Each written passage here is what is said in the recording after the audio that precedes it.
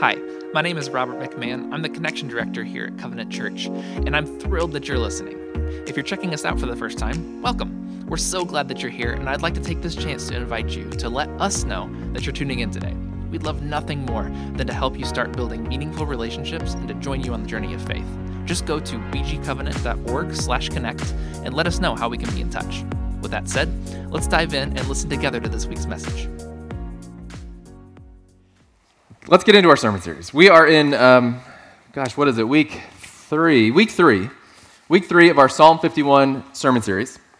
And let me just catch you up. If you're joining us, you haven't been here for this, or this is relatively new to you, David has been reeling from his sin. He's recounting his shame and his guilt. He's owning his brokenness. And today, in the narrative, in this poem, this song written by David out of the season of guilt and shame, we see a shift. And so what we're going to be talking about today is the trust issues that exist that we have, our trust issues, and then what might be the most important realization that a Christian can make along the journey with God. So those are kind of the things we're going to land in today. In order to get there, I have to make, I think it's a prognostication, I'm not sure, maybe it's a statement. I think every family, and you can tell me if I'm wrong on this, I think every family has a kid who can't keep his shirt clean at school. Do you know what I'm talking about? A couple parents, a couple mothers are going, oh man.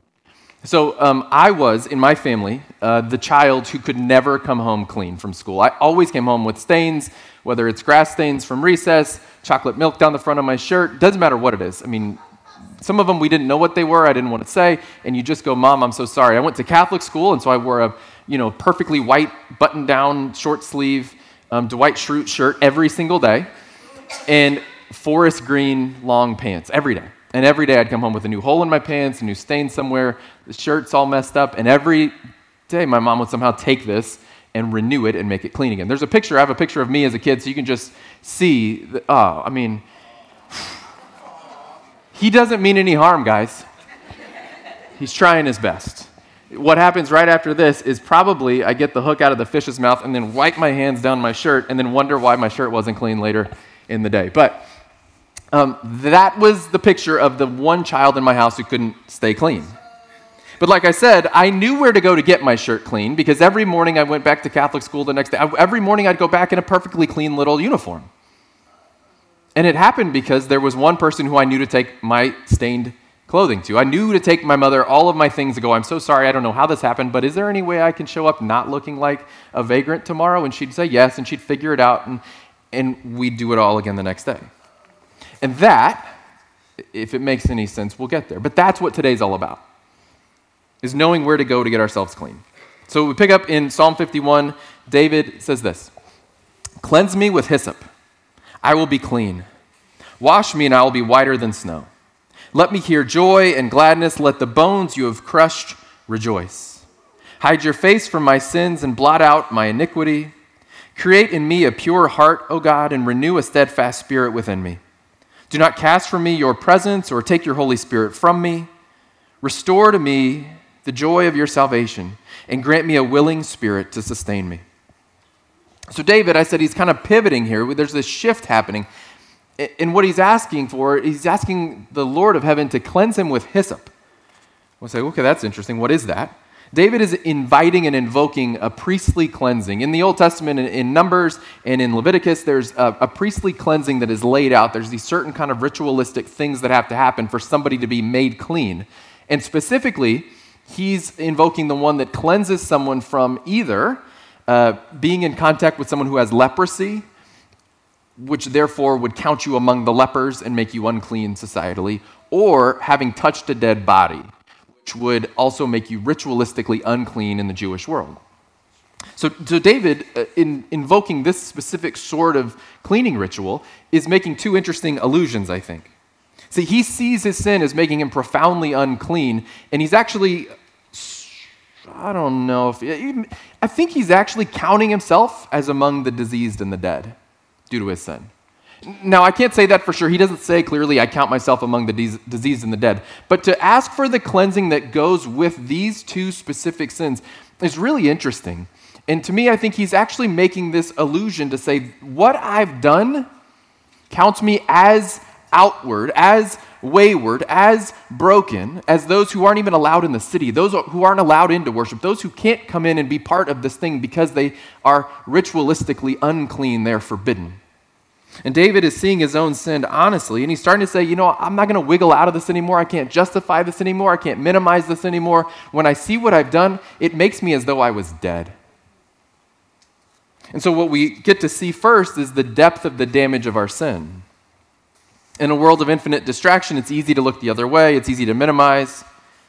David calls for a woman who isn't his wife. David gets her pregnant, has her husband killed, tries to cover it up. God, in punishing David, then takes this son that was conceived over David's pleading and his fasting. And what did David say? We saw in previous weeks. David said in Psalm 51, 3 and 4, he said, "For I know my transgressions, my sin is always before me, and against you, you only, have I sinned and done what is evil in your sight." So David says, you are right in your verdict and justified when you judge. David, you see, is recognizing the damage he's done, and ultimately he's recognizing that the most critical offense is against God. He's sinned against the Lord, he's sinned against his maker, he's sinned against his sustainer, and his sin is an active action that evidences a lack of trust in God. So he's saying, in the way you're punishing me, I earned it. I deserve that. He's finally coming to honest accounting of his sin. He's going, yeah, I get what you've done to me. I earned that and more. But sin is always a lack of trust in God. All sin, we can start going through them in your head. Okay, what about? All sin is evidence of lack of trust in God. So if you steal, there's a lack of trust in God to provide. If you kill, there's a lack of trust in God to bring justice. It's not just the big obvious ones. It's not just the Ten Commandments. But as you go through the statutes of God, if you go through the teachings of Jesus, you can't run across something that isn't a sin evidencing lack of trust. Exodus 20, the first commandment, since I mentioned the commandments, the first commandment, you shall have no other gods before me. Some have suggested, and I would agree, that sin is always evidence of this command being broken. You can always trace sin back to this command being broken somewhere along the way. In our unwillingness to trust God to be God, most often we insert ourselves as God. We become the God of our own day. We become the king of our own castle. We want to do our own thing. We become first in our lives. We become central in our desires. Our needs matter more than anyone else's. And so I run my life. And usually, for modern people, the way we end up in sin is we're seeking comfort. And that sounds odd, it's not like a soft pillow. I'm seeking some action, some behavior, some tonic, some whatever, to comfort me and heal the brokenness inside of me. And so I end up in sin because I'm seeking comfort because there's something not quite right, and I try to make it right, or at least push it away long enough that I can feel like all is right in the world. So, if I'm lusting, not acting, just looking too long. If I'm lusting, what is that about? That means that my appetite in that moment reigns supreme, that God's instructions on how I should live my life have given way, and my appetite is what reigns supreme. His provision and love and satiation of me become secondary, because I want what I want, and I want it now. I'll consume when I'm ready, Lord. If I cheat on my taxes to get ahead financially, I don't report this, or I kind of hide that, even a little bit here and there, then what shows up is my ambition reigns supreme. My ambition has come before God's instruction for me to be a person of integrity and honesty. My ambition and my desire for something takes center stage. If I gossip about my neighbor to grow my status, everybody likes to be the person in the neighborhood that people go to when stuff goes down. Then what happens is my approval is reigning supreme. I want other people to look to me as someone important. It doesn't matter what sin you apply. It doesn't matter what behavior you apply. We can find it anywhere, whether it's that extra drink we didn't need or it's the whole bag of Cheetos at 2 a.m, whatever it is, drunkenness and gluttony, that's what I was trying to say. No matter what it is, it evidences that somewhere in us we've decided to trust self and our desire and gratify self and our desire over God. If you ask the question around a behavior, if you say, is this in line with God's will for my life, or am I out of step with who's king of my world? A question you can ask is, who is being gratified and glorified in this? So if I have an action and I go, well, no one else will know it's a sin. But if I think at the end of the day, who's being gratified and glorified by this behavior? If it's me, odds are I'm out of line with God's desire in my life in that moment. And that can be in a good thing. That can be a manipulative good deed done so to make myself look better. So I'm not being generous anymore. Now I'm manipulating someone to think highly of me. And so we have to be careful, but we also, it's a tough little line to draw to go, where in my life am I acting and behaving to glorify myself, and where in my life am I acting and behaving to glorify God? Usually, when we find that it's ourselves, it's a sobering moment. We've put ourselves above God because we don't trust him as God. So David says all sin is against God. This is how all sin is against God, because all sin says, God, I don't know if I trust you to provide. I don't know if I trust you to protect me. I don't know if I trust you to make sure the world is going to run right, so I'll take it into my own hands. When we sin, then, the secondary part of this is we try to fix it ourselves. Americans are good at this. We DIY people. We're strong. We're tough. Good ideas. We have YouTube. If we don't know how to do something, someone's done it and recorded it, and so we find it. So we attempt to fix ourselves. We attempt to justify ourselves. We try harder. I just learned about this thing called Sober October. Have you heard of Sober October? People anticipating the revelry of November and December, knowing that they're going to be overindulging for months, decide to do Sober October as a way to, I don't know, make them feel better about November and December. I don't know. I'm not opposed to Sober October. Get in there, have fun with that. But it's a uniquely kind of American idea. Well, I'm going to be pretty sinful, so I'm going to be real good for just a couple weeks here. Okay, do your thing. It shows we are always trying to make plans to make ourselves right. And how does that end? We grouped this section of Scripture today together for a reason. It's this pivot point in the Psalm. I said David goes from processing his sin and kind of thinking about his sin to then yearning and seeking cleansing and healing. Like the time for processing is over, the time for recounting is over. Now I need to be healed and whole. And so what he's saying is there's a recognition that nothing short of God's intervention can do that for him. There's nothing short of what God is going to do that can get him to healed. In verse 7, he wants to be whiter than snow. See, David's not seeking better. David's seeking best. And I think we have to be careful with that. We often want to just be a little better. I want God to dust me off and let me keep doing my thing. And what David is asking for is not a little better. David's asking for best. God, I want you to cleanse me, heal me, make me white as snow, brand new. And so often, we actually don't want white as snow. We want dusted off and return to our own lordship. And David is saying, the only way I'm getting back to you is if you're fully in charge again. Only you can do it. The prophet Isaiah says in Isaiah 1:18, it writes this, "Come now, let us settle the matter, says the Lord. Though your sins are like scarlet, they shall be white as snow. That they are red as crimson, they shall be like wool." It's a beautiful idea that over and over, God sees us as stained as we can be, as dirty as we can become, and God says, I alone can make you clean. Only he can bring us back to perfect cleanliness. Which is why in verse 10, David says, "Create in me a pure heart, O God, and renew a steadfast spirit within me." David is appealing to God to do what David can't. And he's recognizing that the heart is the source of his waywardness and his wickedness. He wants a pure heart. And last week we went through all the different scriptures that show that the heart is desperately wicked and the heart is desperately wayward, and the heart is the source of all unclean things. So only a pure heart can lead to a pure life. Jesus taught the same. The Pharisees were arguing with Jesus about hand washing because, of course, they were arguing about hand washing. Jesus tells a parable and the disciples don't get it, and they're like, but what does that mean? So he says, let me tell you plainly. In Matthew 15, Jesus says, the things that come out of a person's mouth come from the heart, and these defile them. For out of the heart come evil thoughts, murder, adultery, sexual immorality, theft, false testimony, slander. These are what defile a person, but eating with unwashed hands does not defile them. Jesus says, the things that come out of a person's mouth come from the heart, and these defile them. Not the whether you wash your hands ritualistically before you do the certain thing. He says, what's evil in you comes from within you, which just upholds what it says in Jeremiah, what it says in the Proverbs, what it says in the Psalms, is that this thing that we feel like, when someone says, I believe all people are like good. I think good people are good. Deep inside, I think everybody's a good person.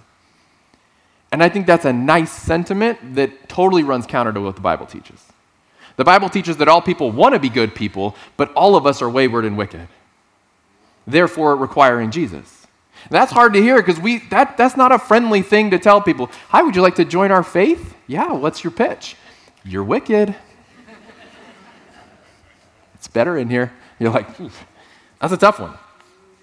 But Jesus said it. The evil that is in the world comes from within us. Jesus is after clean hearts, not clean hands. That's what God's after. Undoes generations of practice. So Jesus' words undo all these generations of people who have made a ritual out and religion out of all the things trying to become clean. Jesus says only God can cleanse you.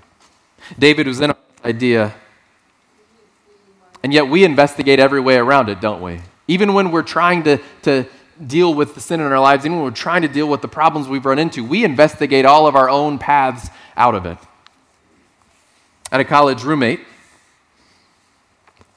My sophomore year in college, we show up, it's my first apartment. I got an apartment. I'm big now. Out of the dorms, into the apartment. Got a friend who had just moved to town, and so he's with me, and we're so excited. We can't wait. It's kind of a weird first semester together. I end up moving to St. Louis from Austin for months to go be part of a lung transplant, so he's like alone in his big boy apartment now. I come back in late December from my ordeal, and he's failed out. I was like, well, this didn't last very long. We got like 2 months together, and you're done. I was like, well, what'd you tell your parents? And he's like, yeah, nah, I'm not going to tell them. What do you mean you're not going to tell them? He's like, I'm going to think of something. I'll figure something out. I'm like, well, you're not in school anymore, so how's that going to work? He's like, well, they send money, and then I pay for all the stuff, and so I'm just going to see what happens. So we saw what happens in January and March and April. And in May, he finally, having not come up with a good reason why he was not going to be going back to school in the fall, he said, oh, by the way, I failed out in December. I haven't gone to school in 5 months. It wasn't a good day for him. Couldn't outsmart the system. There was no way back in. There was no justification for being out. It didn't stop him from trying. He spent months trying to figure out a way to get out of his situation. He couldn't do it. So eventually, he called his mom, which I would say he appealed to a higher power. He could have called his dad. That wouldn't have gone real well. He called his mom. His mom came, helped us clean up the apartment, moved him out. That was the end of the story. How long does it take us to get there, though? We run and hide, we justify and deny, we scheme and strategize. How long does it take us to invoke the higher power? Say, I don't know if I can get out of this on my own. We have a loving God who will come and clean us up. Not just dust you off, but make you white as snow, and make David's prayer your prayer. Create in me a clean heart, O God. And renew, he says, renew a steadfast spirit within me. And I think this is interesting because you alone, Lord, can cleanse me. You alone can clean me. But there's more even to it. One, we need to be clean, but then David prays for something else, a steadfast spirit to be renewed within him, which means what? We not only need God's help to be made clean, but we need God's help to stay clean. We need God's help to put us on the right path, but then we need God's help to keep us on that path. And so often we can you clean me off? Thank you. Back into my life, back on the treadmill, back into the mud, back into the mire. And we treat God like a cleaning service, like he's the laundry service with my 7-year-old Catholic schoolboy outfit, where it's like, clean me up and I'm right back in the mud. And what the scripture would tell us is that when we appeal to God to clean us, to make us whole, to make us pure, the second half of that prayer has to be, and then create in me a steadfast spirit that I might walk this path faithfully with you. Remain in me. Steadfastness. Jesus again, John 15. Jesus says, you are already clean because of the word I've spoken to you. Remain in me as I also remain in you. No branch can bear fruit by itself. It must remain in the vine. Neither can you bear fruit unless you remain in me. Jesus is saying, I make you clean. I'm making you clean. Here's how you continue to stay clean. Here's how you stay with me. Here's how you stay on the path. Here's how you walk this life out. It's not a one-off thing. It's a rest of your life obedience. Jesus says you have to remain in me. Our perseverance and our resilience, their stick-to-itiveness, which I looked up to make sure it's a word, and apparently it's a word. Stick-to-itiveness, that's a thing we get in Jesus. We think that's a thing we get in us, that he'll make us clean, but then I got to find my own grit and I got to get through it on my own. And the Bible would say, and Jesus would say, there's nothing you're going to do on this earth that's going to be worth anything unless it's coming out of the root of me. He is the source for our goodness. He's the source for our purity. And Jesus would say, I'm the source of your steadfastness. Your best ability to walk the path is only to stay rooted in Jesus. Jesus doesn't intend to make you clean, to forgive your sins, to wipe away your shame, to get rid of your guilt, to say, I've got you, so that he might throw you back to the wolves. And yet, how many of us get back on the same treadmill once we've been made clean? We repeat the same mistakes over and over. We find ourselves in the same circumstance, in the same predicament, in the same sin habit, and we go, how did I get here again? And the answer of how we get there again is we weren't rooted in Jesus. That we treated Jesus like a laundromat that cleaned us up, and we ran right back out in the mud.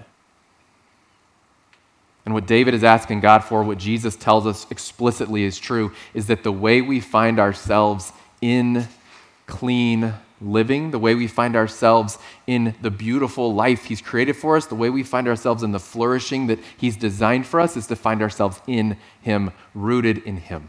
Nothing less.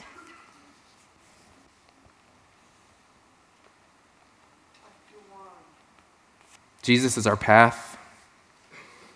Jesus is the way of righteousness. Jesus is the way of love. Jesus is the way of life and mercy and grace.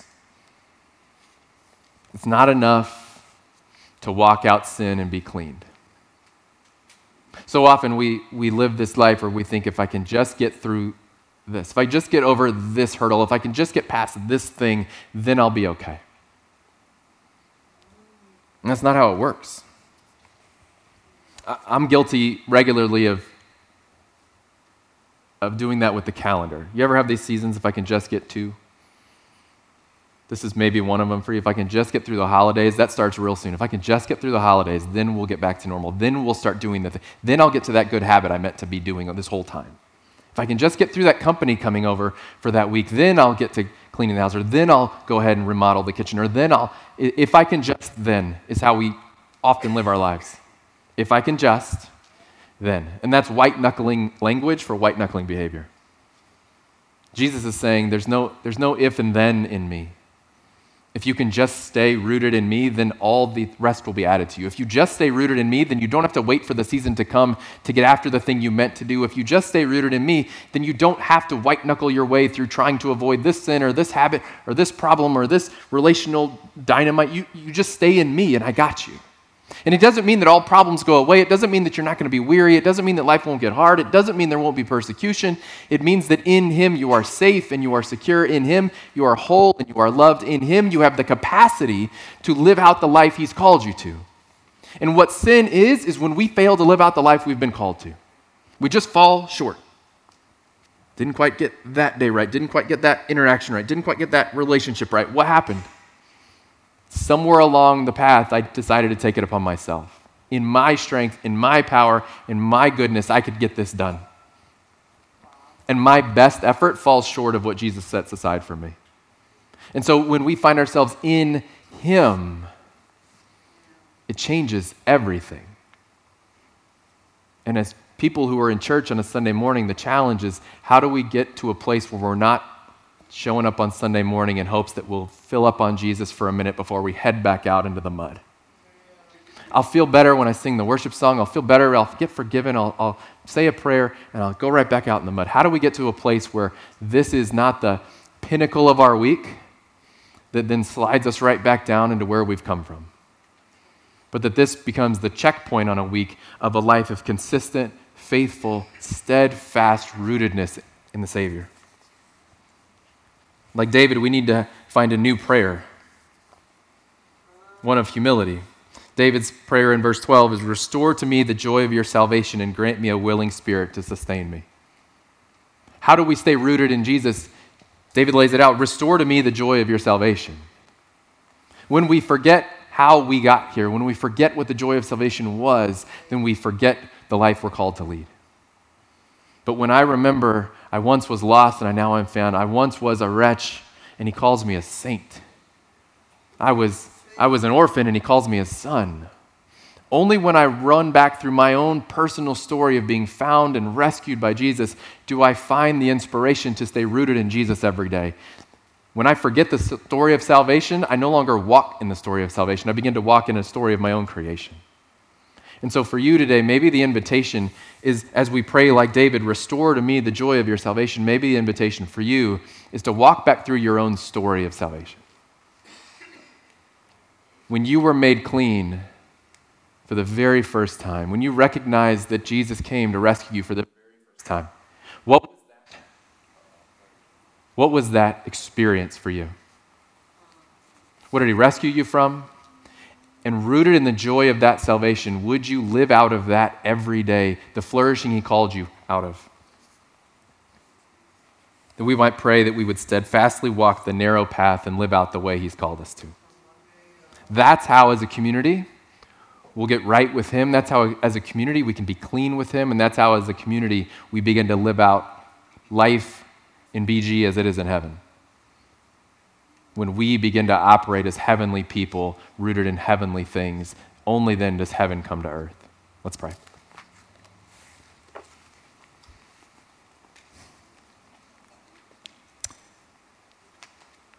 Father, this is a challenge. Lord, for me it is a challenge. I can imagine it's a challenge for all of us. The idea that, Lord, you're calling us to more than a momentary cleansing. You're calling us to more than a momentary relationship, but an all of life tethering to you. Father, my prayer for our community is as we look about our lives, as we do take stock and inventory of who we are and where we are, Lord, we would be able to see that the places where we lack flourishing are places we lack you. The places that we're off and wayward, where we're struggling in sin, are places that you are not present in our lives because we have not invited you in. So, Father, today my prayer is that we would be a people humble enough like David to see ourselves for who we really are, and we would be a people humble enough like David that we would ask for you to come and invade every aspect and every instance of our day. Lord, we desire to live out your goodness and your flourishing. Father, so lead us from temptation and lead us into your presence that we might do your kingdom work here and now. God, we love you. Thank you for Jesus, for the joy of our salvation. We lift you up, we lift him up, and we lift all of this up in his name. Amen.